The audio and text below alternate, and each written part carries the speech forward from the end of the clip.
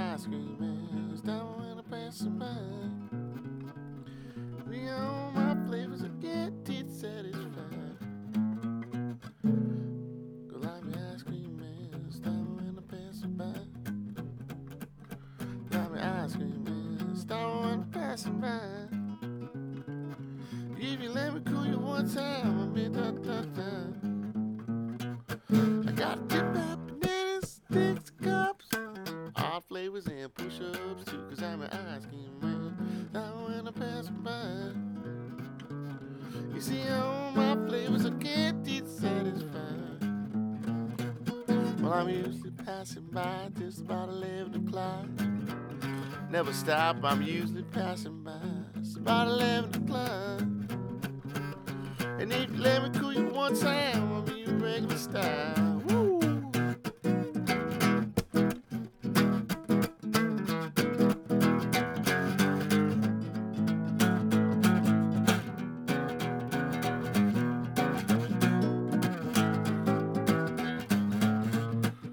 I'm usually passing by just about 11 o'clock.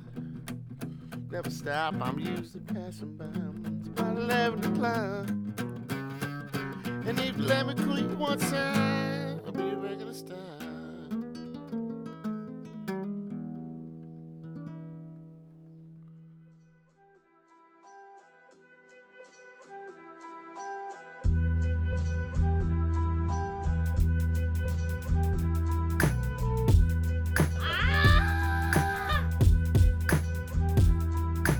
I know my husband, like I'm a mother of 3. My husband was a fucking crackhead, and I know crack when I smell it, and there's crack in the fucking auditorium.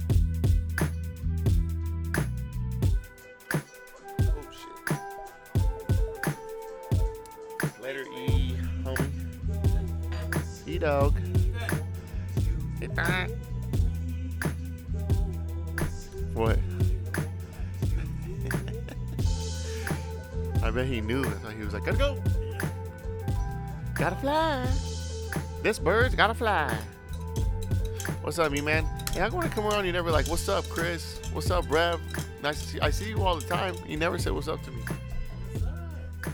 What's up? Nah, I mean, it's not about being rude. I know you're shy, but you don't have to be shy around me. We're homies, you know? Now stay inside. No, I'm just kidding. Nice kid. Man, my dad used to have a homie who used to come around all the time. This guy named, his name was Blas, but they used to call him Junior all the time. His name was Blas? His name was Blas. Yeah, weird name, huh? Believe it or not the only person I've known named Blas. Not the only Blas, huh? Yeah, Blas. What a weird name, huh? Kind of like it. But yeah, my dad had this friend, and they're still friends. They just don't really see each other that much anymore. But when I was young, like Ethan, you know, like around that age, he would like come, and it was like my dad was always like a lot more laid back when like he was around, it would just seem like, oh, like dope, like he's gonna come over. That means we're gonna be like chilling and like hanging around and not really doing anything, and we're just gonna be kind of sitting around, you know. And I used to think I used to get like pumped up because it's like, I don't know, I guess. All right, Blas is coming. Well, I didn't even know his name was Blas. Just because everyone used to call him Junior. All right, Junior's coming. Yeah, he used to be like, yeah. Because like, I mean, I don't know, my parents, not so much anymore, but like when I was young and most of my growing up, my parents were pretty fucking square, I'd have to say. Damn. Which is a nice way of saying like strict and annoying. I don't know. I don't feel too strict on Ethan, but I do get on his ass. Yeah, well, you guess you have to. Mm-hmm.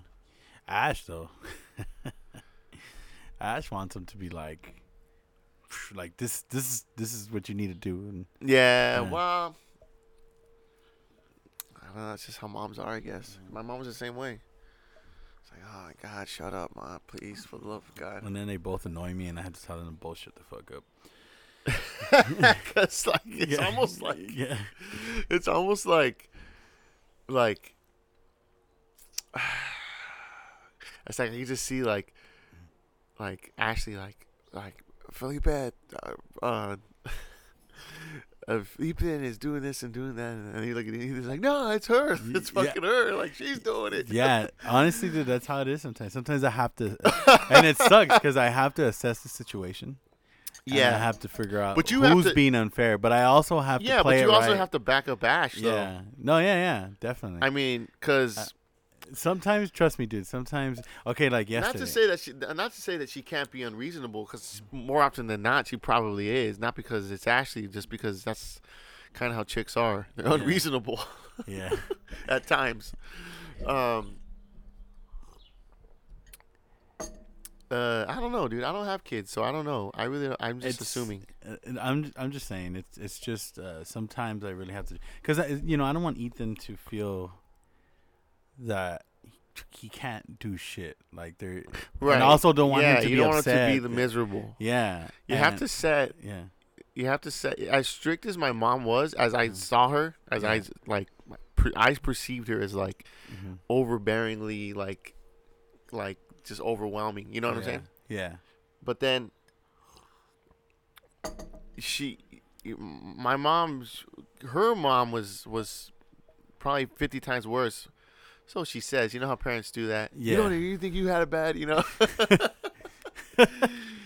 And not to say that it's not true. Yeah, it's always the MO though. Yeah, I believe my mom when she says, my mother was so just you're talking about unreasonable, just like strict, unreasonable, like just no reasoning with her, and not and then they were like super poor, so that adds to the stress, you know what I'm saying? Yeah. And what was my thought? What was I gonna say? So my mom, even though I consider her like, she did know that like I can't completely like cage this fool up, because if I do, he's gonna start rebelling really badly and start doing crazy shit, because that's what my mom did. That's what I'm trying to avoid with Ethan, because Ash is trying to like be super strict and hard on him.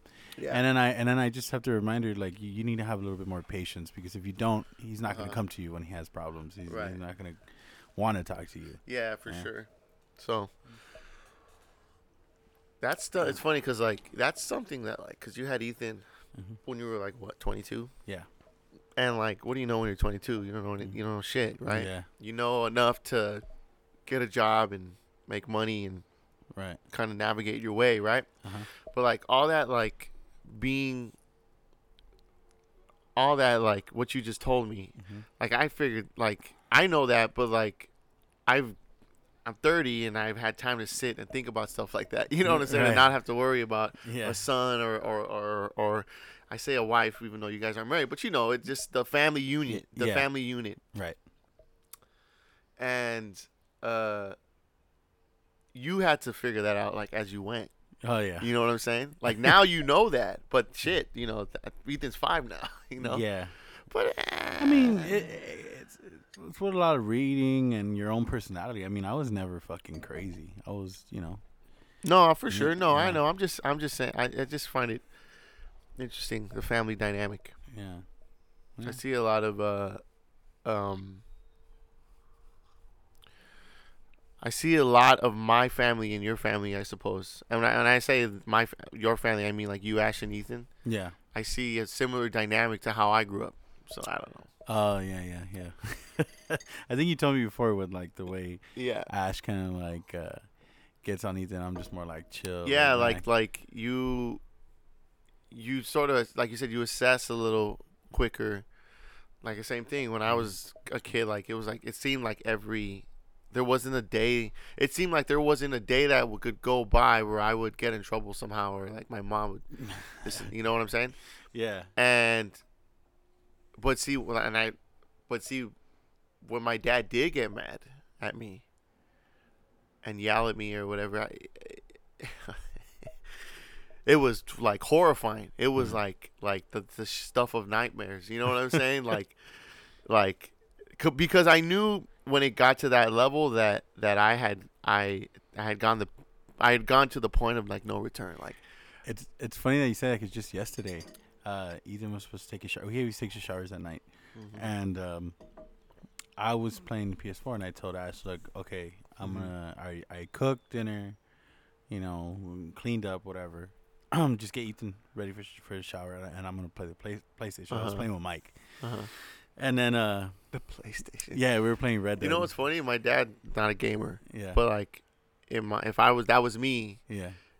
That would, instead of the PlayStation, it would be like TV. Yeah. Like just throw the TV on and like, all right, I'm gonna catch some like whatever's on TV, Yeah. So that's what I did. So I told Ash, all right, I cooked. I'm gonna go sit down, and so I started playing, and then I hear Ethan and Ash like fighting with each other. Like, Ethan, get in the shower. I'm looking for my clothes. He's like, just throw on any shirt. No, I have to match my pants with my shirt. It has to be Ninja Turtles.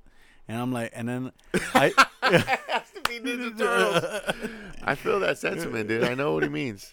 In those days, like that stuff meant something. It meant something, you know. So he wanted his Ninja Turtle pajamas. Yeah, because he had the pants, but he couldn't find the shirt. So it might have gotten lost in the laundry or something, whatever. Okay. So, so he's screaming. Ash is like, just get in the shower, put on whatever shirt. It doesn't matter who. Like, you're just at home. And he's like, yeah, but it's my pajamas. I need the same pajamas. Yeah. It needs to be Ninja Turtles. And then Mikey, here's this. Oh, Mike! This is when Mike was over. Yeah. Okay. No. He wasn't over. We were on the headsets. You're on PlayStation. Yeah, we're on PlayStation, so he could hear all this because we're not that far from each other. And so he starts screaming. He goes, "It does matter, dude. It doesn't matter if you're at home. It does matter. You gotta look good all the time." And I was like, yeah, I suppose. And I was like, Mike, this guy's a fucking weirdo, dude. Yeah, and I told him, I go, honestly, dude, I'm trying to tune this out right now. Honestly, real quick, I really hope that we could put this in the podcast. Yeah, I feel like this is I don't know. I feel like it's it feels good conversation, but we didn't do our official intro. I wanted to say how, ladies and gentlemen, welcome to the Rev Filo show. Today is a special show because it's just me and Filo again. Yeah, just like old days. Just the two of us. And I was gonna say to you, see, I think about all this shit when I'm sitting like doing whatever, I'm at work or I'm working on other stuff or I'm at the pad, when I have ideas or I have thoughts about like what I would want to talk about. Yeah. I tried to remember them. I write some of them down, but I was going to say,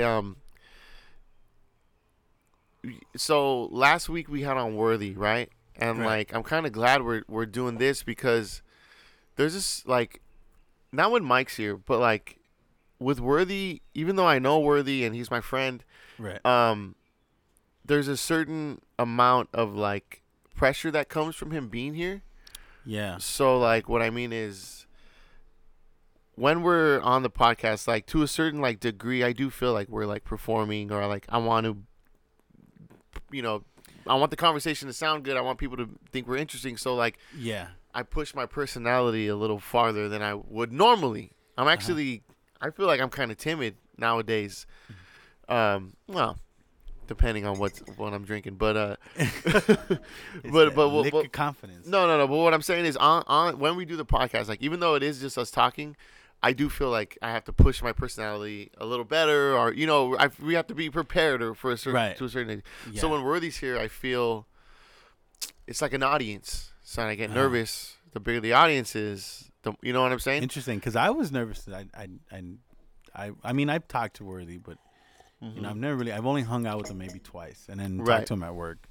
So for me, it was like almost having like an artist that we just brought in. For sure. For me, and this actually goes to even like playing music is I actually get less nervous in front of people I know less. Like if I'd rather perform in a room full of strangers than a room with like my family or really. Why do you feel? I don't know. For some reason, when people I know show up, I get more nervous. I would think you feel more comfortable. I know a lot of people say that. Yeah, because like but for me, it's the opposite. When we had Cali's Most Wanted, I felt comfortable. Mainly because I did look up a lot of the shit that they had before, and I kind of knew what was up and where they were headed, the direction they were going. But at the same time, I've talked to Ty. I've known him for a while, so it didn't feel like a stranger came in and was trying to promote their stuff. Yeah, no, I feel the opposite. Like, the less I know, the more I can just sort of, like, not think about what they're thinking about, I guess. Huh. It's because remember how I said how, like... Yeah, it's almost like, well, I don't know this guy. So. Like, even when we do the yeah, exactly. Yeah. So, even when we do the podcast and it's just you, me, and then also Mike, because when it's just you and Mike, I don't feel like there's an audience. Yeah. There was something about Worthy being that it gave me that feeling of an audience. You know what I'm saying? Like, now, when it's you and Mike, we're just sitting here and we're just talking, and it doesn't feel weird. What was my point, though? I don't even know. I lost my point. Kind of stoned. Oh, no. Come back. So, but I was going to ask you, so how do you feel? You're the one who pitched me the podcast. So now here we are. It's fucking we're doing it, June, baby. Right? Is it June? Yes. It's 6 months. That's true. How do you feel about, like, the podcast in general? Like, how far we've come? Do you feel that we're behind our deadlines? Do you feel we're at a good pace? I think we're at a good pace. We are behind a few episodes, but, the audience doesn't know that until I said it right now. Right, now they know. Yeah. But I think we're at a good pace, dude. We're definitely doing what we said we were going to do. Yes. And I do appreciate that. Appreciate you being on board with the podcast. Yes. And a lot of people have been saying, I mean, they like the shit we're talking about. I mean, there's a few episodes here and there that people were like, about. But yeah, well, they can't all be winners. Yeah. I mean, that's the one.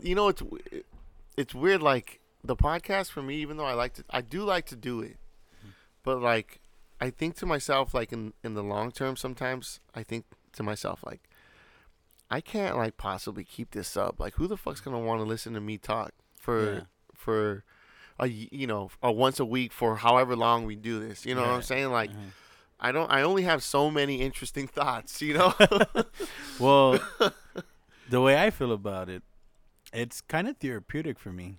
I kind of enjoy having the podcast once we set up and we start getting. Well, except for the first 20 minutes. First 20 minutes, I always have, like, this weird anxiety that sets in. For sure. And I was going to bring that up earlier. Yeah. There's this weird sense of, and there's a weird sense of, like, performing, being aware that you're performing. Yeah. And I've told you this, and I've told some other people this, that it doesn't come over on the mic. That's, but a lot of times when we start, because like, when people hear it, when you're hearing back the podcast, there's an intro and there's music, and it kind of, like, fades into the intro of, ladies and gentlemen, this and that, and it has, like, this sort of, like, radio show flow, right? That's what the audience hears. But we just do a cold start. All that is post production. Yeah. We just do, okay, ready, everyone good? So we're ready to start. It's like all it's quiet. Like, okay, 1, 2, 3, ladies and gentlemen, and it's weird to, like, make that transition from, like, okay, we're just sitting here to, okay, now we're on the air, so to speak. You know what? It's almost like that scene from Endgame when Star-Lord is when they go back to when Star-Lord is kicking the rats. He has, like, the music on, but, like, he's, like, singing and dancing awkwardly. Now you guys get to see the scene where the first Guardians of the Galaxy, right? He's, like, you hear the music and he's dancing to it, and it goes with the scene. What we get is the part where War Machine and Nebula beat this or knock him out. And they're watching. It's not that interesting, and it's just some guy fucking dancing. Well, but that feeling you get, you said, like, there's this weird anxiety. Is to me that is being aware of, like, that you're performing, and, like, there's a certain. So after, like, 10 minutes, I feel like that awareness goes away, and then the conversation becomes even more fluid or candid. Yeah. So, like, just right now when we were having that conversation about Ethan taking the shower, which I'll probably get to finish, maybe not if we forget. Yeah. But that helped us kind of warm up to right now, because before that, before we started, I was waiting for you. It's almost like I'm dreading the part where you go. Yeah. All right, ladies and gentlemen. It is. It's like, okay, imagine you never played in an orchestra, okay? I was like, but you work at the Disney. I used to actually sing in the choir. Okay, choir in the MC choir. For church? No, for church. Church choir. Okay, so when you're in a choir or when you're in an orchestra, when there's a conductor like Dudamel, everyone's sitting around and everyone's playing their instrument and doing practicing or warming up. And like when you're warming up, you're warm up to get loose, right? You're warming up and everyone's playing their licks and doing their thing. Right. And then the conductor walks up, puts his hand up, everyone stops, gets quiet, right? Maybe they do the tuning. I think it's to a B flat, maybe. Everyone tunes. Then he stops and he gets quiet again, right? And then the conductor goes 1, 2, 3, 4, and then boom, everything's. That's what it's like. It's like, okay, now we're starting. Okay, and there is like a nervousness to that, like. Yeah. That like, okay. It's like, oh my god. Okay, here we go. Ah! And that's what you're feeling, But like I said, you I don't know. I didn't know you were in a choir. That's cool. Church choir, huh? Yeah, Catholic church. What choir. are you, a baritone? Tenor? I don't know. They just kind of threw us in, and we were just. Let's see. You're probably a baritone. Yeah, I have no idea. Fuck. This was like middle school, so we didn't really. They didn't really like test our range. There wasn't like harmonies. No, all right, tenors over there, B flat. No. This was like you want to sing or you want to get some hours. D above. Okay. Yeah. This is like you want to get some service hours. Uh-huh. Here you go, sing in the choir or get some like extra credit for after school. Because we would sing for like the first. I needed all the extra credit I could get. Yeah. Just to get the regular amount of points to pass. I was a trash student.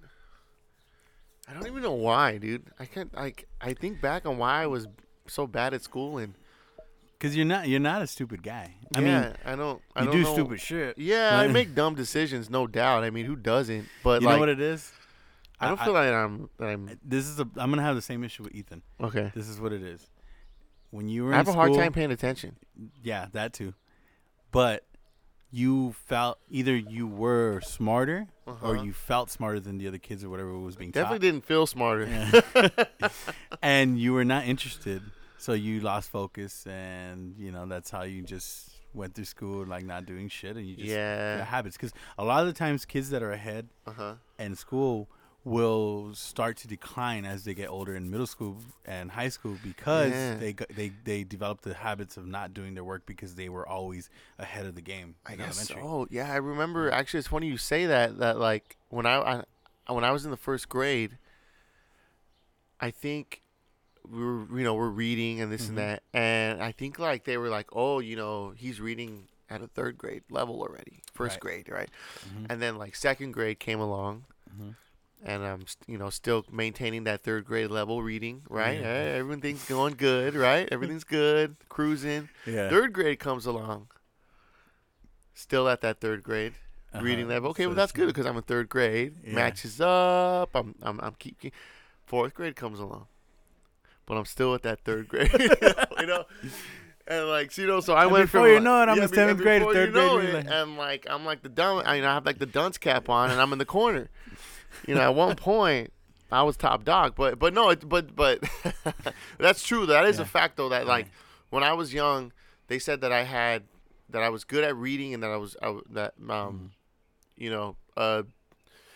good at reading and this and that. And then, actually, you know what?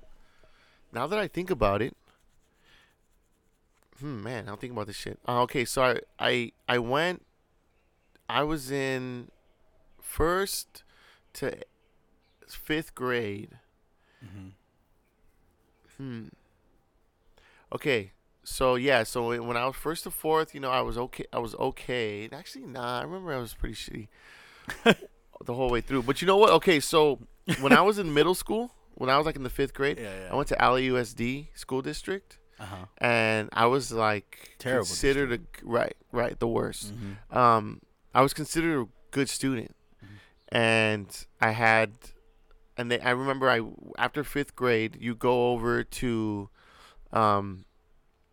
middle school, Hollenbeck Middle School, which is over there in Boyle Heights, right? So I went there. But then shortly into sixth grade, we moved over to where my parents live now in Monterey Park. Right. And we switched over to Alhambra School District, which is like one of the best school districts in the state or whatever, like stupid high test scores, and everyone's a fucking genius. And But in LAUSD, I was actually in a magnet program. They had put me in like this magnet program for smart kids, right? Yeah. And I had so when they took me out of Hollenbeck, I had like this really high grade point average. Right. And then we went over to Alhambra, and I remember like when I left, they gave me like my grade slips, and I took it home to my mom, and my mom looked at them and she was like, "Oh shit. Maybe I should have left you in there." And they were like, and of course I'm like in 6th grade. My head's so far in my ass. I'm like, I don't fucking know. Like, you know, you're the adult, you know? Yeah. And so then we go over to Alhambra, and then that's when I really started to struggle in school, like really, really hard, all through high school. Like, and so I think if I would have stayed in the LAUSD this year, I might have like went to college. And a lot of people say, I've had a couple friends that had a future. That because in Keppel over there, like I clawed my way out of there, dude. Like he was like dragging legs couldn't work, just like I made it, but man, I clawed my way out of there. You know, I was beaten and battered. I can't feel my legs, No, I had a couple friends that graduated, you know, with me in Lincoln Heights and like around the LAUSD district, and they, you know, a lot of people say when they go to college, like it was like you do real high school in college, like the general ed. It's almost like high school really didn't prep you for shit, especially LAUSD. It was like whatever they were giving them was very like low level shit, and then they really had to like learn on their feet when they were in college. So they say you really don't go to school or learn shit you're supposed to learn until you go to college. So, I mean, what the fuck is high school prepping you for then, right?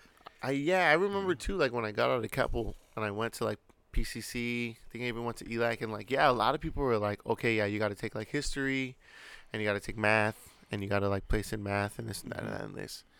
And I was like, okay, so I enrolled in a couple classes, you know, like I think I had a history class, and I remember sitting in the history class and thinking like, I just fucking sat through a history class exactly like this in fucking high school. Like, why do I have to sit here? And I hated high school. I hated, by the time I was a senior, I fucking hated school, dude. I was like, fuck school. I just want to fucking be free I just from these shackles. Spread my wings and exactly, fly. Yeah. I already knew I wanted to like play music. I'm a peacock. Let me fly.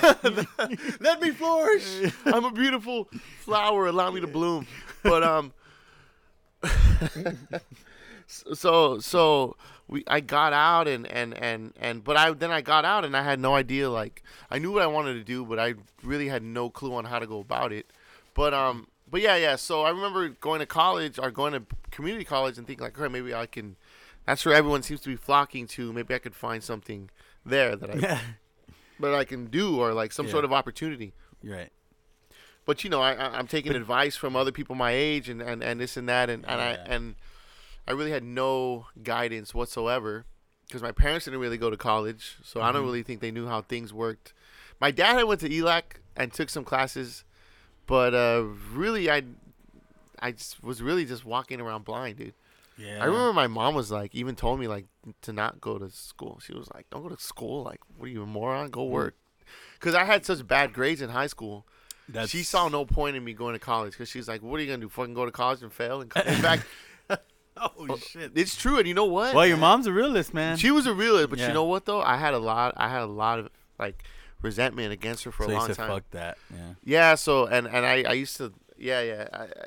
Well, that's a whole other thing. But that was one of the things that like for a long time I had a big issue with my mom. Like I thought I just didn't like her. But I mean, it's right. That's in the past now. But my uncle kind of told me the same thing. He was just like, just go find fucking work, dude. What are you going to school for? Like I was trying to go into filmmaking. For sure. Right. And you know, one thing led to another, and I ended up not going to school after all. But you know, I was told the same shit. Just go to work.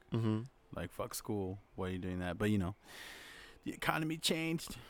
Yeah, we fuck. I feel like there were things were a certain way, and then right when we got out of high school, like everything like broke. Everyone was broke.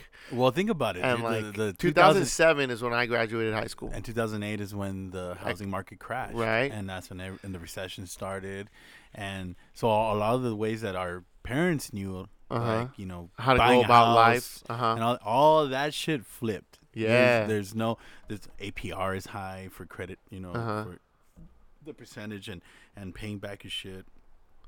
Banks are not giving out loans anymore. So for us, there's pressure on us to go get a job. Yet there's a recession that just happened. Jobs are fucking closing. Businesses are going to different countries.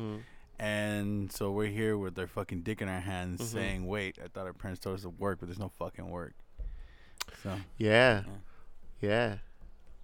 Fuck. And then you got a lot of older people going to college, so then college becomes saturated. Yeah. And it's hard to get classes. And then also too, like, I feel like around that time people started to become like jaded to school because it cost so much money. And everyone was like, man, I went to school and got my bachelor's, I got my fucking master's, and I'm sitting here with my thumb up my ass now, and like, because I have to get a job, and I'm trying to get a job, and I have massive student loan, and now I'm gonna fucking kill myself because because I'm so far in debt, I don't know how to handle it.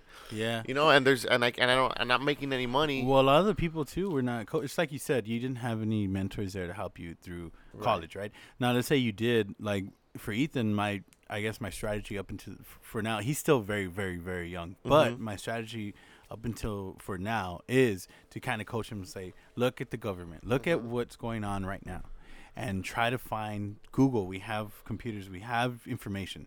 Google what jobs are going to be most valuable, and whatever. Like, let's say he was graduating today or this summer. We would start looking. We would have started looking like at the beginning of his senior year. We start looking like, okay, what schools are gonna benefit him as to what he wants to do, and I just want to try and coach him to like, okay, this is what jobs are gonna be flourishing in the next 5-10 years when he gets out of high school. Yeah, so make sure that he knows like, okay, I'm going to school for this, whether it be social work or whatever it was, just to kind of coach him up to like, hey man, this is what's gonna make money. For sure. You want to make money. You want to be successful. This is what makes money. This is what you go to school for. Good. Don't feed him that whole be an artist crap, because he won't make any money. I mean, unless he. That's another thing too. Is it's so hard. Making a good living is so important to like having a comfortable life. Right. But like, does money make people happy? You know what I'm saying? And what I mean by that is like, I feel like I could right now, right, if I stopped smoking pot, right, would probably be really hard for me because I love smoking weed. If I could go like work at the post office, I should say, right, and like just cushion in there, move up. Get a 401k and this and that, and like go to work towards retirement, right? And then just like maybe save and buy a house and this and that and none of this, right? But like I know that if I did that, and that's all I did, that I would fucking like hate myself for sort of like settling on this, like, and I'm not saying that's a bad route, but for me, for some reason, like I think about that and I think about the future in the long term, and I just feel nothing but like unhappiness. You know what I'm saying? And I'm like, fuck, like honestly, like, so, and last night I was walking around and doing this Roadhouse thing, right? And it's a lot of work, and it does pay something, but it doesn't pay a lot, but it's a lot of work, and it's taken away from my job that I have currently, right? And I remember it was stressing me out because I'm thinking like, man, like I really have to calculate the next couple weeks so that I can have enough time and enough money to do everything that I need to do. And I'm gonna have very little of both those things, so I'm thinking, I'm going back and forth on all these things. And then we get to the theater and we start practicing, and I remember sitting there, and we did like a music rehearsal, and then they started to do fight choreography because there's a lot of fighting in in Roadhouse. Have you ever seen the movie Roadhouse? Yeah, it's all about like, it's almost like a B movie, like a kung fu B movie, but instead of like a Chinese film or a Japanese film or whatever. It's American. So it's white boys. It's like a bar brawl. It's like a bar brawl film, exactly. So there's a lot of brawling. So in this, it's a theater production of that movie. They're doing fight choreography, and it was actually because I sat through a couple rehearsals of them going to the show, and they were doing all the fighting in like half speed, and they were doing all this fighting in like slow motion. Yeah. And I was like, okay, I didn't really know what they were doing, but they actually had a guy come in and choreograph the fighting. Yeah. So now it's almost like dancing. Yeah. So like now I was watching them yesterday, and they were really like, hua, hua, like coming in contact. But they were really like kicking, and like it looked like they were really fighting. But it was all like every single move was timed out and choreographed. So like it's all, did you bring up the? It's noises? not like improvised at all. Yeah. So do you think they get to choose? So let me just finish my point real quick. Talking about, does money make you happy, or what does it mean to be successful, or how can you make yourself happy in life? Is, again, I had all these worries about financially about how I was going to deal with this. So I'm sitting there and I'm watching them do the fight choreography, and I'm like, okay, like this is, and this weird sense of like, man, I feel really good right now. I feel like I'm doing something that I like, and I feel like it's, I don't know, it's just like I was like, I just feel really good right now, and I feel content. You know what I'm saying? That's the same feeling I get with the podcast, right? When we're sitting here just recording, it's the same thing. And I mean, like, and the podcast at this point costs us money. Yeah. Will it ever make us money? Fuck. I mean, if we build an audience, I suppose. Right. That's how show business works. You gotta get paid. You gotta have an audience if you're a performer. Right. But so what was the point of all this? About happiness. Yeah, about happiness. So it's like, even though I could probably go somewhere and get a good job. My mom, the business my mom works in, like all the companies she does business with, right, are all like mostly like construction companies, and like that are, and a lot of these companies are jobs that are kind of dangerous too, because that's what she does. She sells safety equipment, PPE. Right. So a lot of dangerous jobs pay good money. Mm-hmm. So I could easily just call my mom and say, "Hey, Ma, set me up. I think I could go work here or go work here." She'll be like, "Oh yeah, well they piss test, so you're gonna have to stop smoking weed." Okay, and then, it's that hazard pay, baby. But like, I feel compelled to be an artist, like a fucking idiot, Like but I like, even though I know it's financially it's not a good decision. Yeah.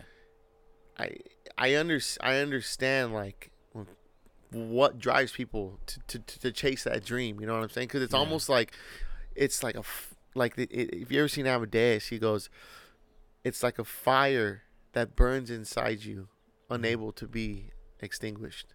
Ooh. Ooh. Gave me goosebumps. And yeah, I mean, fucking, we're dreamers, man. What did I say the other day? Yeah. What were we saying? How Mike was telling you to get a real job? Oh yeah, because Mike calls me and says that there's an engineering position or whatever they're doing. Right, that's another thing too. We really like pushed. We could probably make some money at the MC, moving up into the offices, or being an engineer or something. Well, okay, so he said that there was like this mentorship that was available to us, and he told me he would send me the email, and I told him, all right, dude, if you want to, go ahead, but I don't think I'm gonna go for it. And he said, why not? And I go, well, because I have the work. I have work at the MC. And right, he has his mailroom job. And then it's steady. And I told him, and I have the podcast, and I want time to do the podcast. And then he said, what the fuck, the podcast? Get a real fucking job. Right. And I told him, man, fuck you. I got a real job, and and the podcast to me is a real job. Right. And the other day though, when he said that, and I remember thinking here, and I was paying all the bills, and me and Ash were sitting down together, and we were. Well, real quick, you were telling me this story, and I said, Mike is right. He's a realist. Oh, yeah. That's why realists get real jobs, We're dreamers. Yeah. Dreamers get dream jobs. But then sometimes you got to dream for a long time. Yeah. Guess I just keep dreaming. Dreaming ain't easy, bro. Guess that's why I sleep so much. Yeah, shit. Tell me about it. But you were saying, so you're sitting there with Ash. Yeah, so we're doing the bills, and we're like down to like our last couple dollars, and we're like, fuck. But everything's paid, and now we're just like, all right, well, we're gonna have a hard week, but you know, we'll get through it. We've done it before with less. And I sit there and I start thinking to myself, like, fuck, man, I do need to get myself. Maybe I should get like a full time, but it's just gonna fuck everything else up. And I mean, I could make it work, but I do right now. I already have like, you know, that's another thing too. Is like you have kind of already have something going at the MC where you're kind of in this kind of good position where you can, you know, make a decent income. But then I sat down here, actually, right here, in the couch in the garage. Right. I sat down and I was chilling right here and I was just vaping and I kind of got away from everybody and I sat down and then I was vaping and I had the door open, or my dad had the door open, and I was right here just looking outside and I heard the birds chirping and it was nice fresh wind coming in and I sat down. I was like, man, you know what?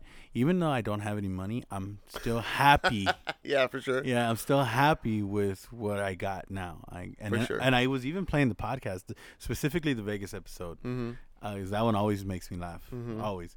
And I was listening to it, and I was just vaping, and I was like, man, it's not so bad. Yeah, I'm broke, but fuck it. I mean, I got a fucking roof over my head in a nice area. Yeah, you're not really broke. Yeah. You don't have a lot of extra money. Yeah, exactly. And that goes back to what I was saying about when I was sitting at that rehearsal last night. Is prior to that evening, sitting there watching, you know, being a part of this, it's very small, but still being a part of something that is artistic, I guess. Autistic. All the anxiety or all the stuff I was tripping about during the day, money and time, and maybe was this a good idea? Maybe this was a bad idea. This and that all that sort of. I wouldn't say it went away, but I felt like this is worth it. Like this is worth it. Yeah, I'm gonna have not as much money, but in the long run, this is a bigger step towards what I want out of life than caving to the pressures of financial stability, and the thing about it is, you have real financial pressure. You know, you have to worry about your son. You have to worry about Ash. I mean, you don't have to worry about Ash, but you're not a fucking douchebag. So obviously, you know, Ash is high on the list of priorities. Not at the top, but definitely high up there. Definitely top 5. No, no, but you know, for me, I've kept myself, no children. I kept myself like from not getting married for the most part, like because I know that like that was on purpose. Yeah, for sure. And I like no, but in the back of my mind, that does play that does play a factor in my life where I'm like, I know what I want out of life, and I know that if I set myself up with these things, it's gonna make it very, very difficult for me to do what I want. You know what I'm saying? Yeah. So, you know, I live sort of in that sense of like an isolated life. You know what I'm saying?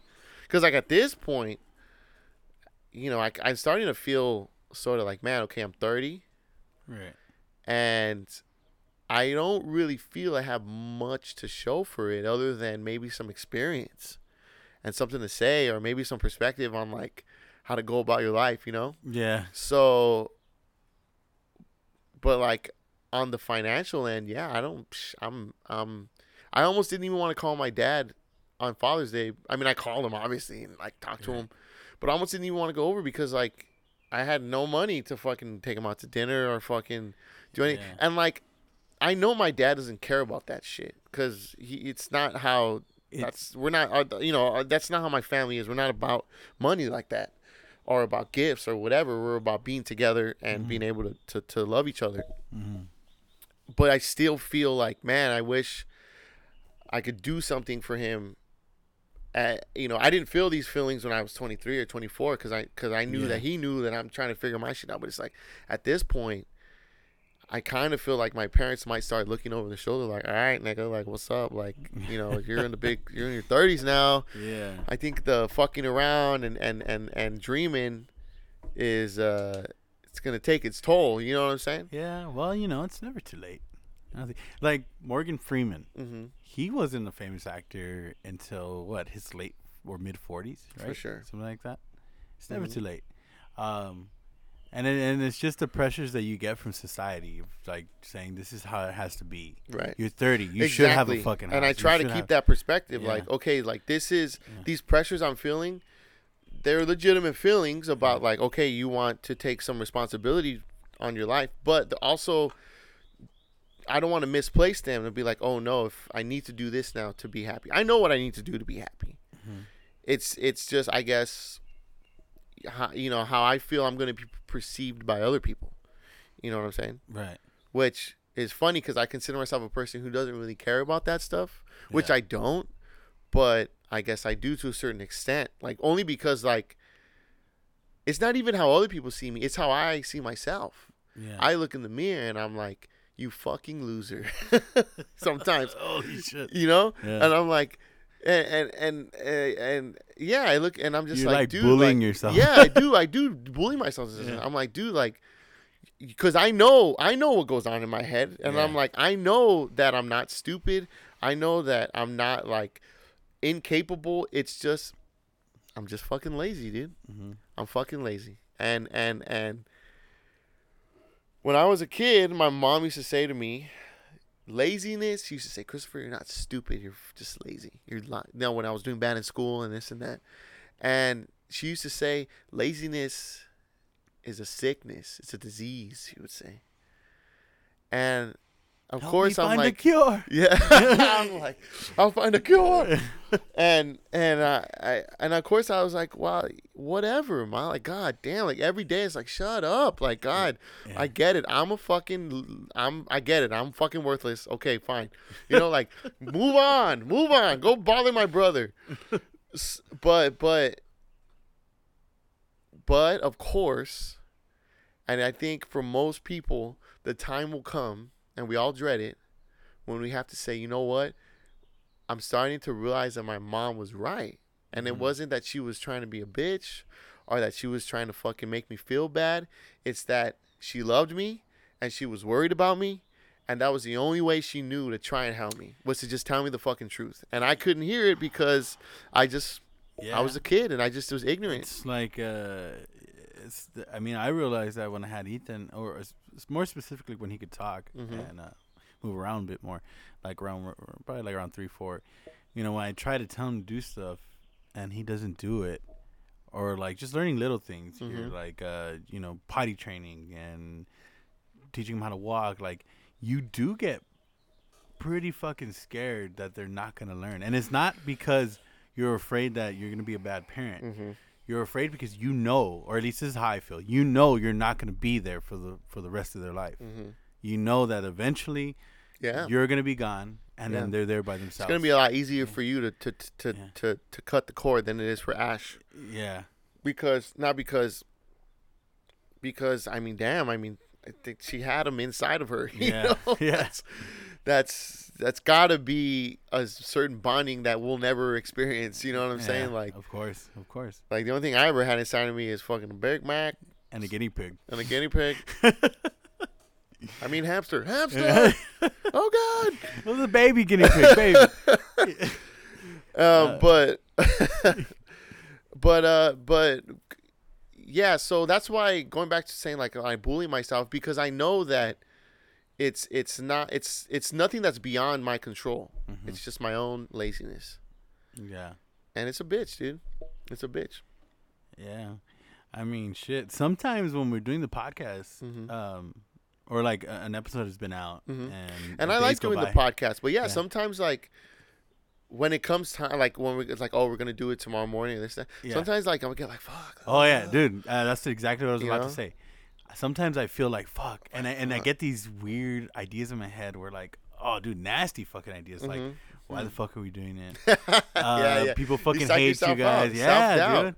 And then, or like when an episode comes out, I think the same thing. And I hate these fucking thoughts that come in. And then I start to feel like, oh, I don't want to do the next one. Like, I don't want to record. And then I go to work, and then people come to me and are like, oh, that episode you guys did was great. Right. And then like, it just takes everything away. And when like, it comes to showbiz, if you can consider this showbiz, I mean, we're putting on a show. Yeah. So, maybe one day they'll give us money for it. So I guess that covers the business part of it. No, but you never know how people are gonna react to stuff. And you never know what's gonna hit, and you never know what's gonna fail. And like, if you ask anyone who writes for TV or writes movies or writes comedies and this and that, especially people who write comedies, right? I always hear this. Like when I listen to Stern always interviews a lot of like comedians and screenwriters and this and that. People who, like Seth Rogen and people who write comedy, and they're always like, we write these scripts. And we write these things that we think are so fucking funny, and then you see the audience, and what we thought was kind of funny was fucking hilarious, and what we thought was fucking hilarious was kind of funny, or no one even noticed it. You know what I'm saying? Like, you never know what's gonna hit. So, and going back to what you were saying, like, oh, nobody likes us, and who would pay money or who would fucking bother to continue listening to us? I feel you. I feel that sentiment because when I look back on my life up to this point, I feel like when you see people who have overcome like adversity, especially like maybe as a performer or like as an actor or a musician or whatever, they always say like, nobody believed in me. Nobody was going to bet on me. No one was going to do anything, but I believed in myself, and no matter what, I never lost faith. Even though everyone else lost faith, I never lost faith, and that's why I'm here today, standing at the top of the mountain, Yeah.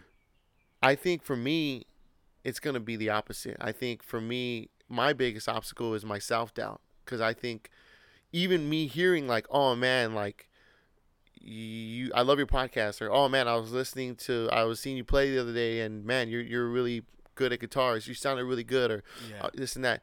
It's like, even though it feels good to hear that stuff, there's a part of me that almost wants to reject it or like downplay it. Be like, no, like, oh, thanks, but and like I want to leave me alone. Yeah, like I want to downplay it, and I don't know why that is. You know what I'm saying? So it's weird. I think that's. But like you said, but that's the same thing when you have your thoughts of you're going to do the podcast, and you start thinking like you're trying to downplay yourself. You're trying to tear yourself down by saying, nobody wants to hear this. Why are we even doing this? Yeah. That's why when you came to me and said, hey, we should do a podcast, I said, okay, I'm down, but we're gonna have to see it through. For a year just to see if we can maintain, to see if we can even keep this shit up. Because we're, from the looks of it, from the sounds of our conversation, it sounds like we're gonna be our worst enemy. You know what I'm saying? And it's weird because now I understand what you mean by, granted it's different from a band and stuff, right? But like, it is what it isn't, because we're still a group of guys are trying to do something, a means to an end. So we're all contributing to a higher product, to the Rev Filo show, name, and that's gonna be a collective of all our ideas and all our personalities, and it's gonna be this, and then the final form is the podcast, and it's gonna be the same in terms of when there's a group of people trying to get towards one goal, there's always gonna be personality clashes. It's fucking inevitable.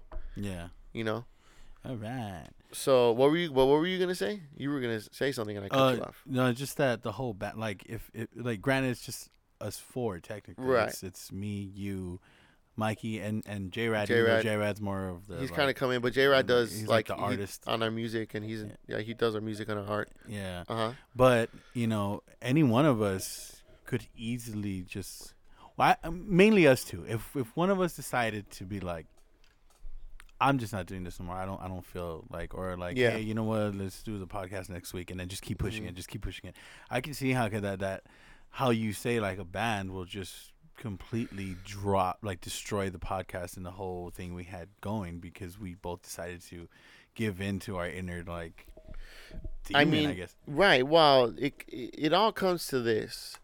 You start a goal, right? Okay, we're gonna get this together. We're gonna get our microphones together. We're gonna get a recording system.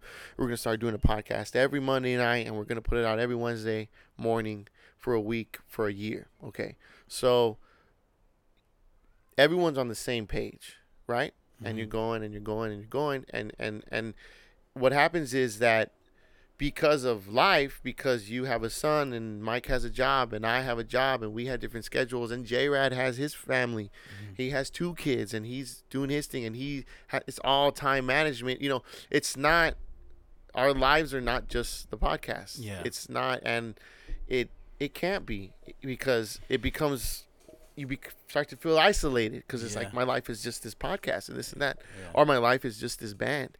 And eventually you want to experience other things, whatever it may be. Yeah. So we have conflicting schedules and you have to worry about your family and this and that. And all these, not to say that these are bad things or good things. They're just things that are factors. So they're going to factor in to your mindset and your what do they call it? Your morale, you know, and this and that, and like all these things start pulling us off that page that we were all once on, right? And we all end up on different pages, and then that's when people start getting frustrated because someone's on a different page and they feel left behind, or someone's on a different page way ahead and they feel like, man, I'm way ahead, and everyone's dragging their fucking feet, and that's when people start to build resentment, and then that's what eventually rips people apart. You know who I admire too right now because they're so young and their mindset is so like like for it is Cali's Most Wanted. Like they're a group of what, young kids? Yeah, but like how many of them are there? It's like 10, I don't even know. There's a 10 lot plus. Of them. They're what you call a collective. Yeah, but I mean I admire their tenacity and their like just their mindset of like we're gonna go out and do this together. For sure.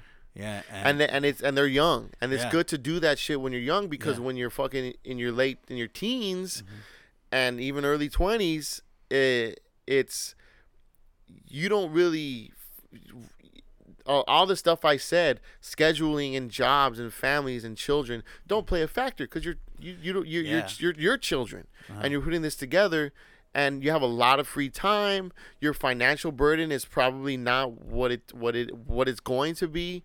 And if you could find success at 18, 19, which is rare, but it happens, and find financial and commercial success, then when you're in your 20s and you start to have those like, well, I want to have a kid, or I want to, invest, or I want to do other shit, I want to, then they have time. It's time because you've created an income, hopefully, with whatever it is you want to do, and then you can sort of leave amicably and maybe like come back. You know what I'm saying? Like, so, but like for a lot of people, most I would say, who start a band or start a hip hop collective or start a dance troupe or start a podcast or start a fucking whatever it is, performing group. I think a lot of it is like I think 98% of the time there's no success, and eventually people just like get burned out on it.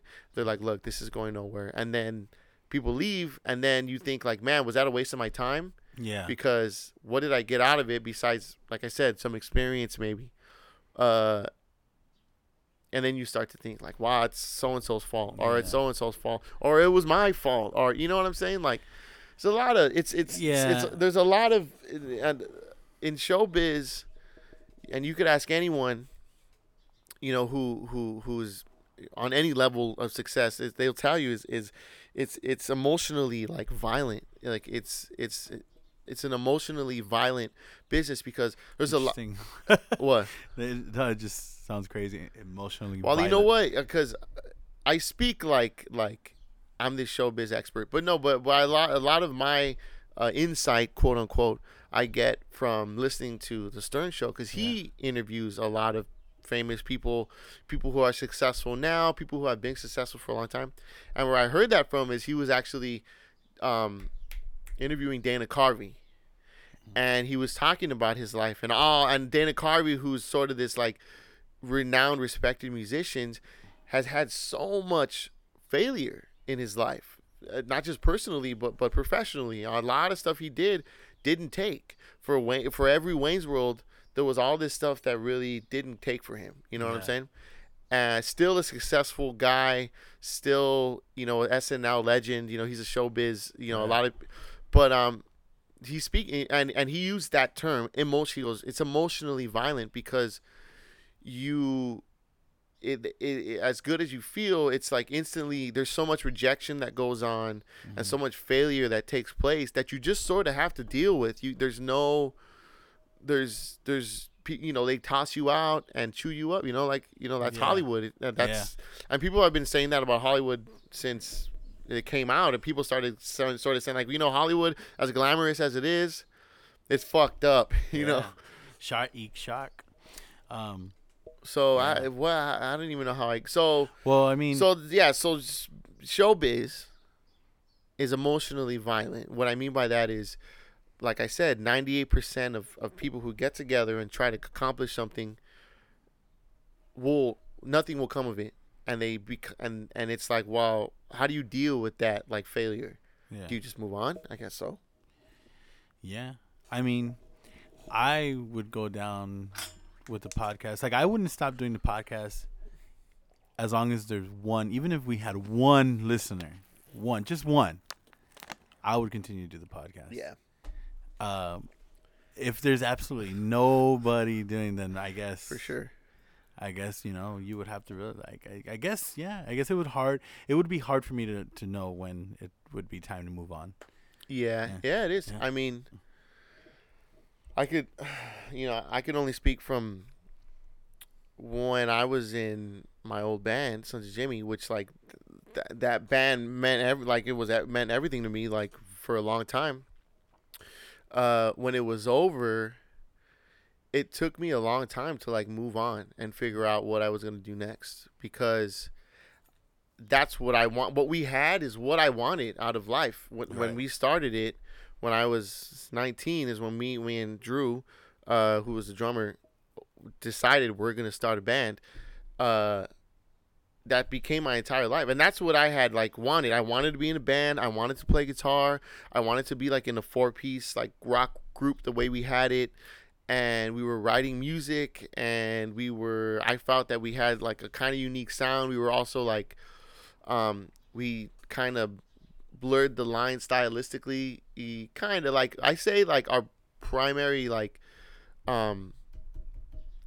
style was, like, kind of like heavy rock with a lot of, like, blues influence, some reggae influence, believe it or not, and but yeah, a lot of, like, classic rock influence. But I still say we had a rather contemporary sound.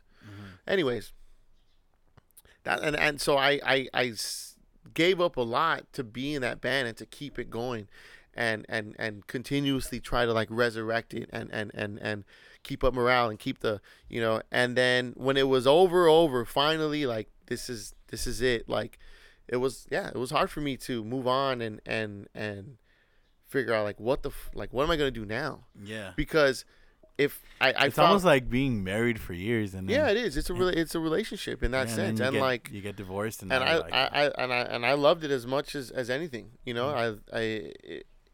fact, I probably cared about it more than most people, that were in my life. I think I remember you told me that you gave up a couple relationships. Oh yeah, for sure, dude. Like, everything came second to that in my mind. But still, like, there's a ton of shit that a ton of time wasted, though. As much time as I put into it, there was a lot of time wasted getting high and sitting around and sort of just being young and being sort of, like, lazy. How long was the band together? How long were you guys together? I mean, fuck, dude. I would say we were like, Sons of Jimmy, as it were, was from from like the moment we before we even met John, who was a singer, like I would say it went on from like 2009 to 2016. No way. Damn, that sounds like a long time. Maybe not. Yeah. It was 2009. Because me and Drew recruited Zoms, who was our bass player. We and him, we were a trio, and we played for a long. We played and jammed and practiced and wrote songs for a while, and then we met John. And then John came right around the end of 2009, beginning 2010. He came in. We had written all these songs, but had no lyrics to them or melodies. So John came in, and we like clicked with him real quick, and then he started writing lyrics and melodies to all the shit we had already written, and then we played our first gig as that lineup, like I think in February of 2010. Shit, and so you guys were like a good 6 years. Yeah, maybe and even 7. Yeah, and there was like there was times we were really active, and then there was times where shit kind of fell apart, and then we had to like regroup and then get really active because like we got rid of Zoms at one point, and he left, and then we had to find a new guy, and then we like.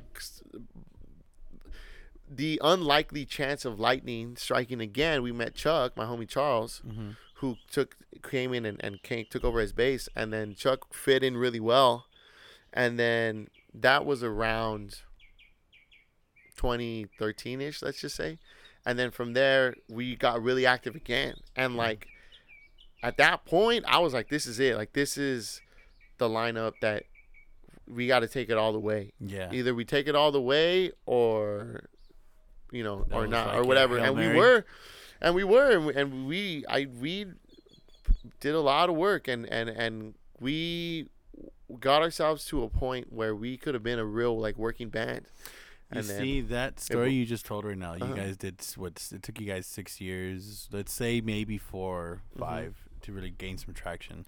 And actually, it didn't take that long. It took like, it seemed like. Man, I mean, it's a whole thing. But, like, we actually, because we had put in so much time in writing before we met John, that when we hit the scene, we were pretty good already. People thought that we had been playing for a long time. Oh, okay. How could we be a new band and sound this good? But we had been playing for a long time. We just didn't play any gigs. We played, like, one gig. So we actually. But see, that's what I'm telling you. You still put in all that time. Yeah, exactly. Of course. You guys put in all that time. That's why when I told you if we're gonna do this podcast, we got to do at least a year just to set a foundation. Yeah. I figured that from back then. I was like, that's how long it took to be good. It took us a whole year before we even were able to. I mean, we could have started. I mean, it took us a while to because we didn't have a singer. Yeah. So it took us a while to find someone. Before we met John, we probably went through like 3 or 4 singers. Like guys who just came in, and it's always awkward to audition people, and now it's standard to like if I don't meet with people now. Like someone says, "Oh, just come through and jam" or this and that. Like I won't do it because people think they can play sometimes and they can't. Or people think they can sing sometimes and they can't. And I mean, like, I'm not trying to be a dick, but that's just sometimes that's how it is. There's people who are really good at playing music or singing, and there's people who aren't. And it's like American Idol. That was their whole. Yeah, for sure. Like, and American Idol. I remember I heard that like they initially thought like, oh man, like. There's so many shitty auditions. Like, who's gonna want to see this? And then someone sort of geniusly said, "Well, why don't we just show them all?" Yeah. I'm like, all right, let's do that. And then I remember, like, when that show came out, like, that was the big draw. Was all the shitty people, and then they had Simon who was just ripping them apart. And I mean, like, even though that's fucked up, humans love a shit show. Yeah. So and there was always those ones that got super upset. Yeah, and that's what I mean. Yeah. Like, there's people who think they can sing who can't sing, and they just don't know it because the only people they've ever sang to are probably people who can't fucking sing either or have no sort of ear to hear when someone's hitting the wrong note. So they go, "Oh my god," like this and that, and. Sometimes so they think that they're a star, bro, and some people are. Some people are far from it. I would trip out on that too, like how these people would get up. Like, how do they go thinking and then to get upset? And then the fucked up part is, by the time they're on TV, in front of the main judges. That's right. Don't they go That's through? like the 4th, 5th audition. Yeah, that's so. There's producers out there that are letting this who shit are go. letting these people through on purpose because they're like, oh, and they tell them like, oh, yeah, we need you to come through. You're something else. And these people are like, wow. And they get all the way to the top just to be ripped apart, humiliated. Like I said, emotionally violent. Let's fucking, let's put on a show, whatever it means. Yeah, fuck. So it's almost like, it's weird to think about it now to think back on it and think like, man, that's kind of fucked up. It's kind of humiliating to, and millions of people watch that show. Yeah. And now we can look back at it and think like, man, it's almost inhumane to use that as entertainment. But at one point in time in human history, what's his name? Fucking the circus guy, Barnum, P.T. Barnum was rolling around with like midgets and people with serious physical disabilities and took them around as freak shows, and people were like, and now we look back on it thinking like, man, how could you do that? But at the time, people, because freak shows not like, remember Venice? There was this like freak show in Venice. Like, yes. I think it was called Bizarro Museum or some shit like that. Kind of, not really. It's not. Well, it got shut down, but a lot of those people that were there was people that were against calling it a freak show and saying like, no, like this is wrong, but it's because they still had that image of what you were talking about. What's his name? P.T. Barnum. They still had this like. Not to mention like just how they were treated when they were not performing. Like they were in cages. And they were treated like animals. Yeah, they were treated like animals. And but see now, like people who do stuff like that now, like at fairs and are in freak shows, they are proud to be like. In the circus, proud to be a part, because now they've gotten to the point where they are respected, and I'm not sure they're like, well, I mean, like as entertainers, like they value the type of work now that they because get into. These aren't like, I guess like in the P.T. Barnum days, like we're talking about people with serious afflictions, you know what I'm saying, like people with no limbs and people with dwarves, tiny people and like, people with small craniums that are mentally disabled and this and that. So I'm just saying like I was just trying to make the comparison between. It's funny how now we think about it like, man, that's kind of fucked up. Yeah. But at the time, people were like, wow, this is awesome. Like this is amazing. Well, I mean, people still love American Idol. They fucking brought it back. Yeah, but it wasn't the juggernaut. It was that first Kelly Clarkson season. Yeah. True. And that too. And that's funny because like I remember I was in the 7th grade. So that was 2001, 2002. So that was like at a time when people still gathered to TV, like on a nightly basis. That's and true. Then like pretty much around 2006, that's when YouTube came out. All that shit shifted, and it was like, wow, you can watch TV on the internet now. That is true, and especially like for the X, like what is it, the X Factor, but what's the one now? America's Top, some shit. I forgot. Yeah, America's Got Talent. There you go. America's Got Talent. On YouTube, they have some dope ass videos of like people that have made it to the next round. But I don't watch the show. But then I know about it because it comes up on my feed for sure. And like like that one with the deaf girl who sang, she was great. The girl with the puppet. Yeah, you see that stuff. It's all about like going viral and like in the internet. Like now, it's I mean that's obvious, but like I remember, TV was so fucking important. Like it was. Just everybody got all their information. The majority, the mass people got it all from TV. And I don't know if that was a good thing or if that was a bad thing because everyone had the same sort of funnel of information. And when I say everyone, I mean like, like the United States, and everyone was sort of getting the same thing other than local television. But so... And they were talking about this the other day. I was listening to Bill Maher and Stern Talk, and they were saying how there was like 18 million people that watched Game of Thrones, the final episode. Yeah. 18 million. A lot of people. That was like Johnny Carson on a Friday night. Oh, shit. On any Friday night out of the year. That's how important TV was. You know what I'm saying? Like, but then again, there wasn't that many channels back then either. Exactly. True. Yeah. So the market now is unbelievably saturated, which is I don't know. I still can't figure out whether it's a bad thing or it's a good thing, because now you don't have so many people in control. Yeah. But now it's like everyone has a shot. So now the competition is 100 times worse than it was, and it was already pretty bad back then. I guess it was pretty cutthroat. You know, I would say it's better for the consumer, the audience, right? Yes, for the audience, it's great. Yeah, but for performers, we're almost left to work for pennies now. Yeah, you know, like almost everybody, unless you have an audience. So I mean, like, I guess in a sense, you can now build an audience. Mm-hmm. You know, I think there's something called, I heard about this, like 1,000 true fans. If you can get 1,000 people to be dedicated to your work and be a fan, then every time you put something out, a T-shirt, $10, and you have 1,000 fans who will buy that T-shirt, that's $10,000 right there. Yeah. So that's 5,000 for you, 5,000 for me. Let's just say. And there's people like that, because look at Mike. Mike, what I like about Mike is one of those people. He's a fan. Yeah. When he's into it, he's into it for life. And he's like that. All those No Effects. Like No Effects, exactly. He always buys, every time he's seen No Effects, 6-7 times. Yeah.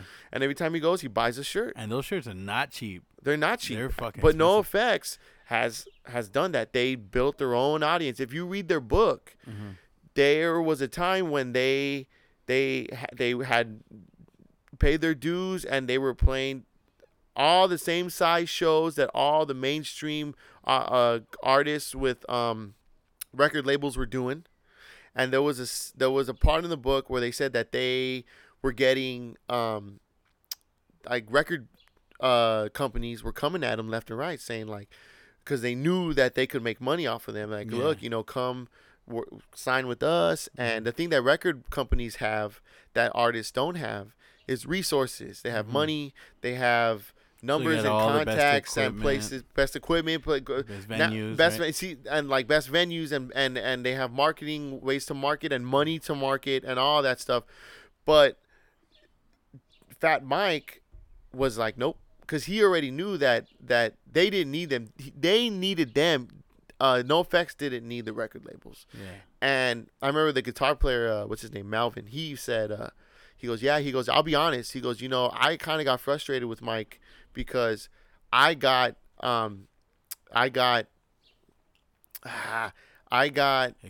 excited, or I got kind of razzle dazzled by all the bling they showed, the private jets and all the stuff that they could do for us.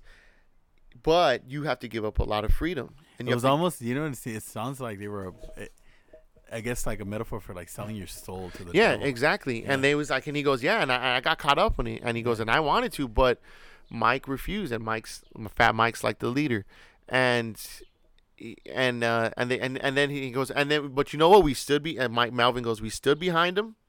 And we said no to every fucking record label. And you know what? That summer, we were playing all the same shows that all the bands that were all on labels. They all were on the same labels that were trying to get us. We played all the same shows, all the same crowds, but we got to do it. We did it on ourselves. We got to just do it.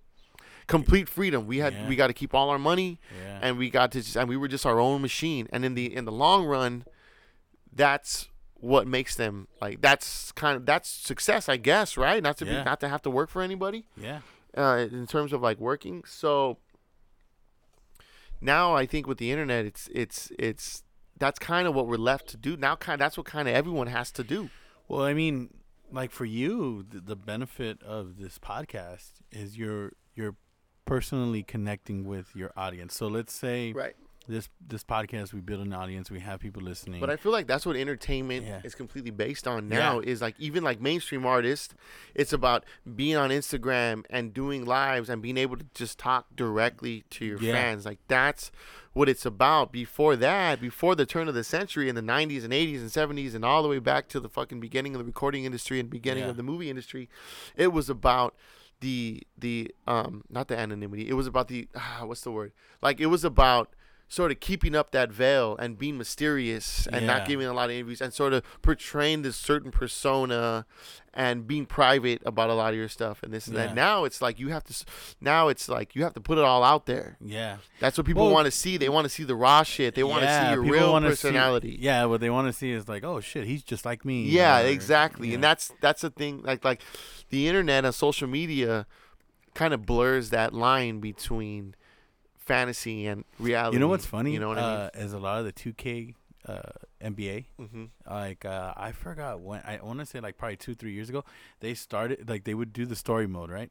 But then they started incorporating like your cell phone, and then on your cell phone you would get like this social media page, and then you get your contacts and whatever. And then it's just however you do throughout the game, you'll get different contacts like from sponsors and stuff like that as you progress. Right. But then if you go on the media page, it has different people like texting while you're playing, like. And these are real people? No. This is just like for the game. Okay. And like depending on how well you did during the game, then people would like text shit like, oh, did you see that posterize or this that by whatever you did? Oh yeah, right. And then. So they started incorporating like more social media in the story mode, and then later on there's one in particular, I think it was 2017 or 2018, where they started giving you like this PR or like assistant to handle your Instagram, like all your social media, and then like they were like, oh yeah, you got to be more involved with the fans, so they started like posting up stuff for you, like, oh, look at so and so, he's at like this car fucking like at a like selling cars and helping promote all this different shit. So they started showing how like they explained how NBA stars need to be more involved with Instagram, but that's why they hire assistants. Right. So a lot of the time, a lot of big time celebrities, somebody else runs their social media. It's not them. But because it's so important to connect with fans like that, it's not really them doing it. It's just they're doing it for their like. They're just getting their assistants to it just for the public. It's marketing. Yeah. It's just another way to market. Yeah. Yeah. The real quick, because we've been going for a while already. Nice. I think this is the metaphor that I've come up with the shift in entertainment, how it used to be, and how it is now.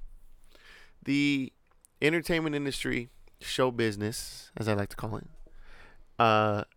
was like, imagine a Coke bottle. Or, a water bottle like this, right? You have the bottle with all the water or all the soda, which is all the content, right? All the artists, all the movies. I don't know why I'm stroking. Yeah. I know. I'm like, yeah. Like stroking the bottle up and down. Well, I'm just saying, like, okay, all the content. All the water, all the soda, that's the content. That's movies, artists, painters, dancers, everybody, whatever it is. This bottleneck right here, right? That's the record. That's the record labels. That's the executives. That's the money. That's the marketing. That's the resources that you need to be a successful business. Essentially, you need resources to start a business, no matter if it's entertainment or anything else. So if you pour it like that, a steady stream will come out, right? Yeah. And you have to wait, but only so much will come out because of the bottleneck. They control it. They sort of.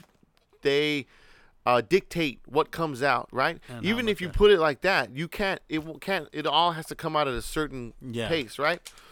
Now, the record industry, no more record labels. You don't need them anymore. They're optional. They're not necessary. So now the record industry is like this. Yeah. Where it's a fucking cup now, or it's a thermos, and there's no neck, there's just a big hole, and if you want, you can just pour everything out at once if you wanted to, right? And it all comes out, and it's great because you don't have the bottleneck anymore. You can get anything and as much as you want. You can put as much as you want out. No one's telling you that you can't put anything out. I could make a record right now and put it out tomorrow morning. But now, as much as you can put out, that's as much as everyone else is putting out. Yeah. So that's your competition now, is the thermos. So it's kind of like drowning the audience. Yeah, so it's a double-edged sword. Mm-hmm. It's like you have no one controlling you, but you have no one controlling everyone else.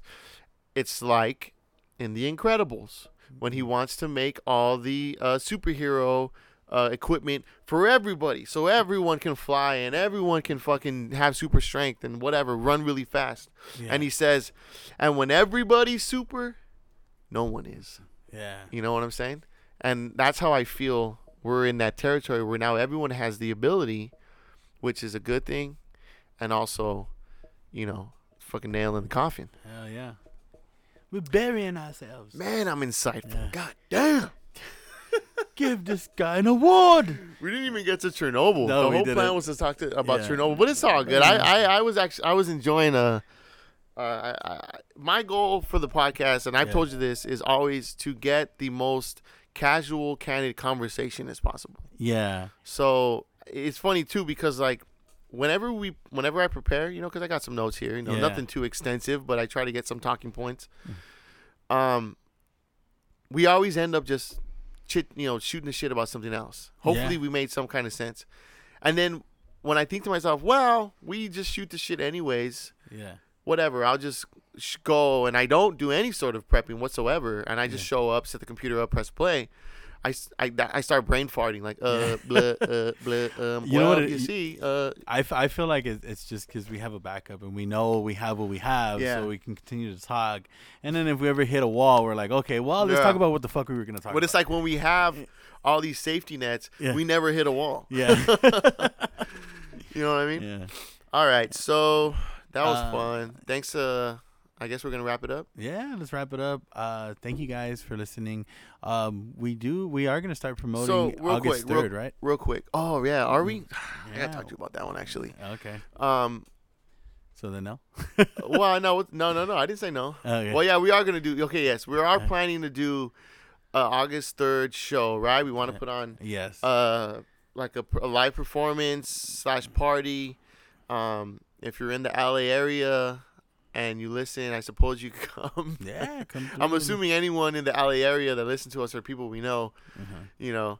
But who knows what kind of cycles listen to this show that we don't know, you know. It's all right. Come meet us. But what is the plan for that? You kind of been So we're gonna have Kelly's Most Wanted. They're gonna headline. They've already agreed to it. I talked to Ty. He said he's gonna come through. J-Rad, Kelly's Most Wanted. J-Rad's coming through. J-Rad's coming through, and then we have the Bunker Hillbillies, which I don't think anybody's met before unless you've listened to us and you work with us. They're a great band. Should we have them come on and play the Bunker Hillbillies? Yeah, that'd be fun to have. We'll just bring them on. Let's set this up next week then. Next week? Yeah. Well, I don't know. We shouldn't say next week. Let's just say we'll set it up. Because then next week comes and we don't set it up. Then we'll be talking about Chernobyl. Yeah, I'm like, hey, I thought you guys were gonna do the Hillbillies. No, well. So let's just say we're gonna set it up. We'll let you know when it's set up. Then we're guys, we're a bunch of assholes, and I'm a dad, so usually I say things, and doesn't always come to fruition. Yeah, let's not date things until that date is set. Okay. Yes. Okay. Yeah. So new rule. Yes. Let's definitely get them on before August 3rd. For sure. So you guys get to listen to the Bunker Hillbillies. Big dude. Yeah. But we want everybody. But then again, back to the thing of you got to get everyone on the same page. The more people you're working with, the more you got to consider everyone's situation. So far, I've talked to J-Rad, talked to Kelly's Most Wanted. Bunker Hillbillies they said they're good for it. We invite them in for our show, and whatever you want to do. If anybody wants to hear.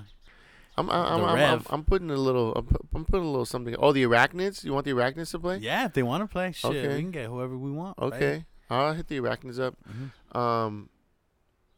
And then I'm trying to put a little project together. Going back to what I was saying earlier about, it took me a long time to find my footing post Sons of Jimmy. As far as like, what the fuck am I gonna do now? I'm getting my ass back in the music game. Just his ass. Yeah, just my ass. I play the trumpet with my asshole. Yeah, it's pretty cool. It's pretty good, actually. Yeah. I couldn't do it with my mouth. No, he couldn't. And I was about to give up. Yeah. And then my instructor was like, you know what? We got about 5 minutes. Put it on your ass. I said, okay. He told him, bend over. Yeah, he goes, bend over. And put it on your ass. I said, okay. And I fucking it's like, it's like before we were you knew it, I was like,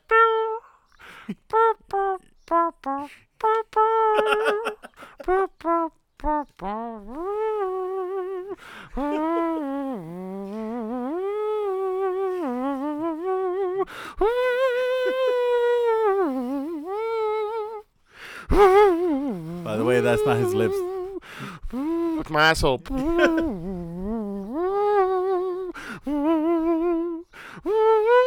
Alright, I'll stop. I could have kept going, Yeah, he could have all day. Oh man! All right, so keep subscribing. Oh, we're on Apple Music. So we got approved for iTunes the other day. So are we on iTunes or Apple Podcasts? No, we're on Apple Podcasts. Okay, so cool. Submitting to iTunes is like it's just submitting to Apple. That's the umbrella. Because remember Worthy was saying they're cutting iTunes, so I think it's just going to be Apple Music. But I mean, like, it's weird because iTunes, it's like you can get more than just music. You can get books, you can get movies, seasons of TV shows. Unless they're gonna do like. So I don't know. I don't know. Everything gonna be separate now then? I don't know. But that he's not the first person to say that they were axing iTunes though. That's why I'm. To be honest, I don't really care. I don't use iTunes. Yeah, I don't use iTunes either. What do I use? Everything I do now is just streaming. I use Amazon.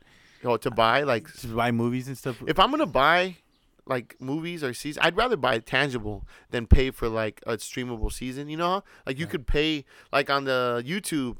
I paid $20 and I have season 3 of The Simpsons on YouTube, and I could watch it on my YouTube account. Well, that's the reason why I use Amazon. It's pretty cool, actually. Because I buy the movies for Ethan because I'm trying to start his collection. Because I used to have a collection when I was a kid. Right. The thing about it is like, where do you keep like? There's only so much space on whatever your device is. No. It's the thing with Amazon. It's on their website, so we just gotta log into their shit, and there's my library of movies. Yeah, right. But what about if you're not? What if the internet goes down? Oh, then you lose all your collection. That's why, like, when you buy from iTunes, you get the file, right? Yeah, but then you can only, like you said, you only have so much memory. Then, exactly. That's why. See, I like it being in the cloud, but I do get your point. There could be a day where. That's why I like to get tangible stuff, and like I'll just stream shit. When it comes to the internet, I'll just stream shit because like on my iPad sometimes the internet goes down, and honestly, I dust off that DVD collection, and I'm like, damn, DVDs are dope.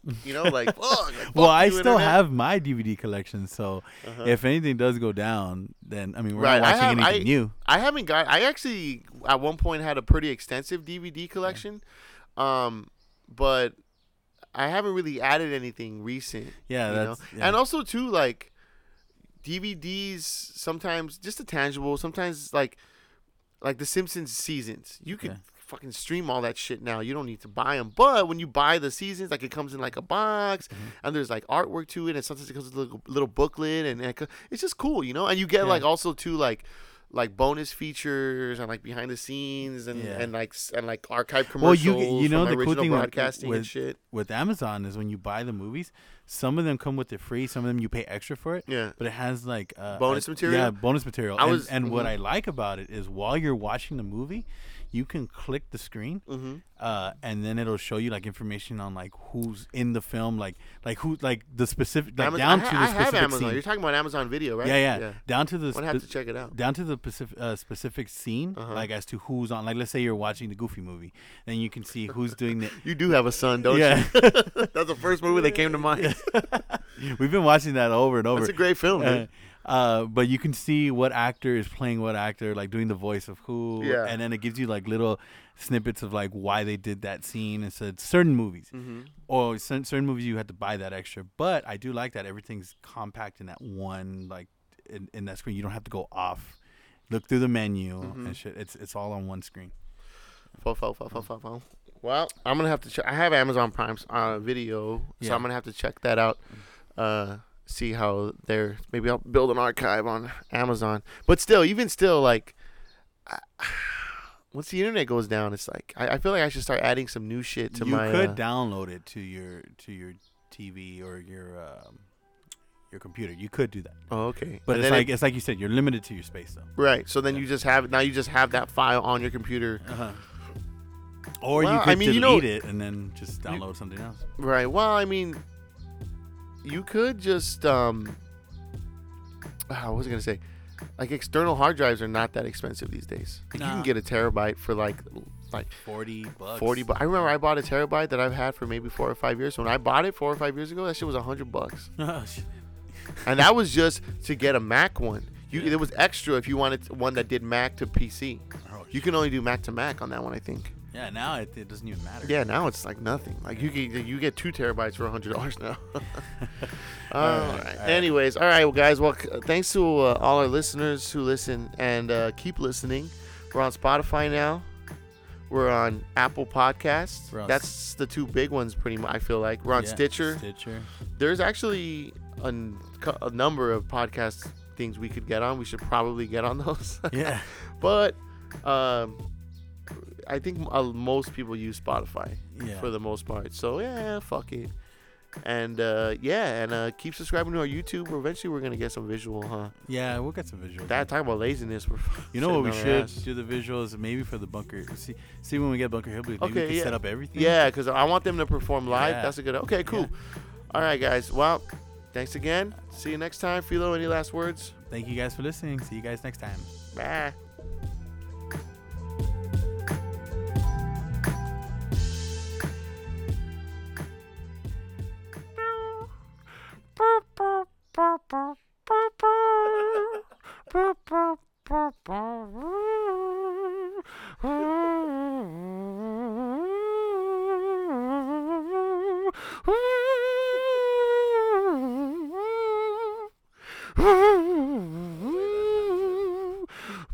With my asshole.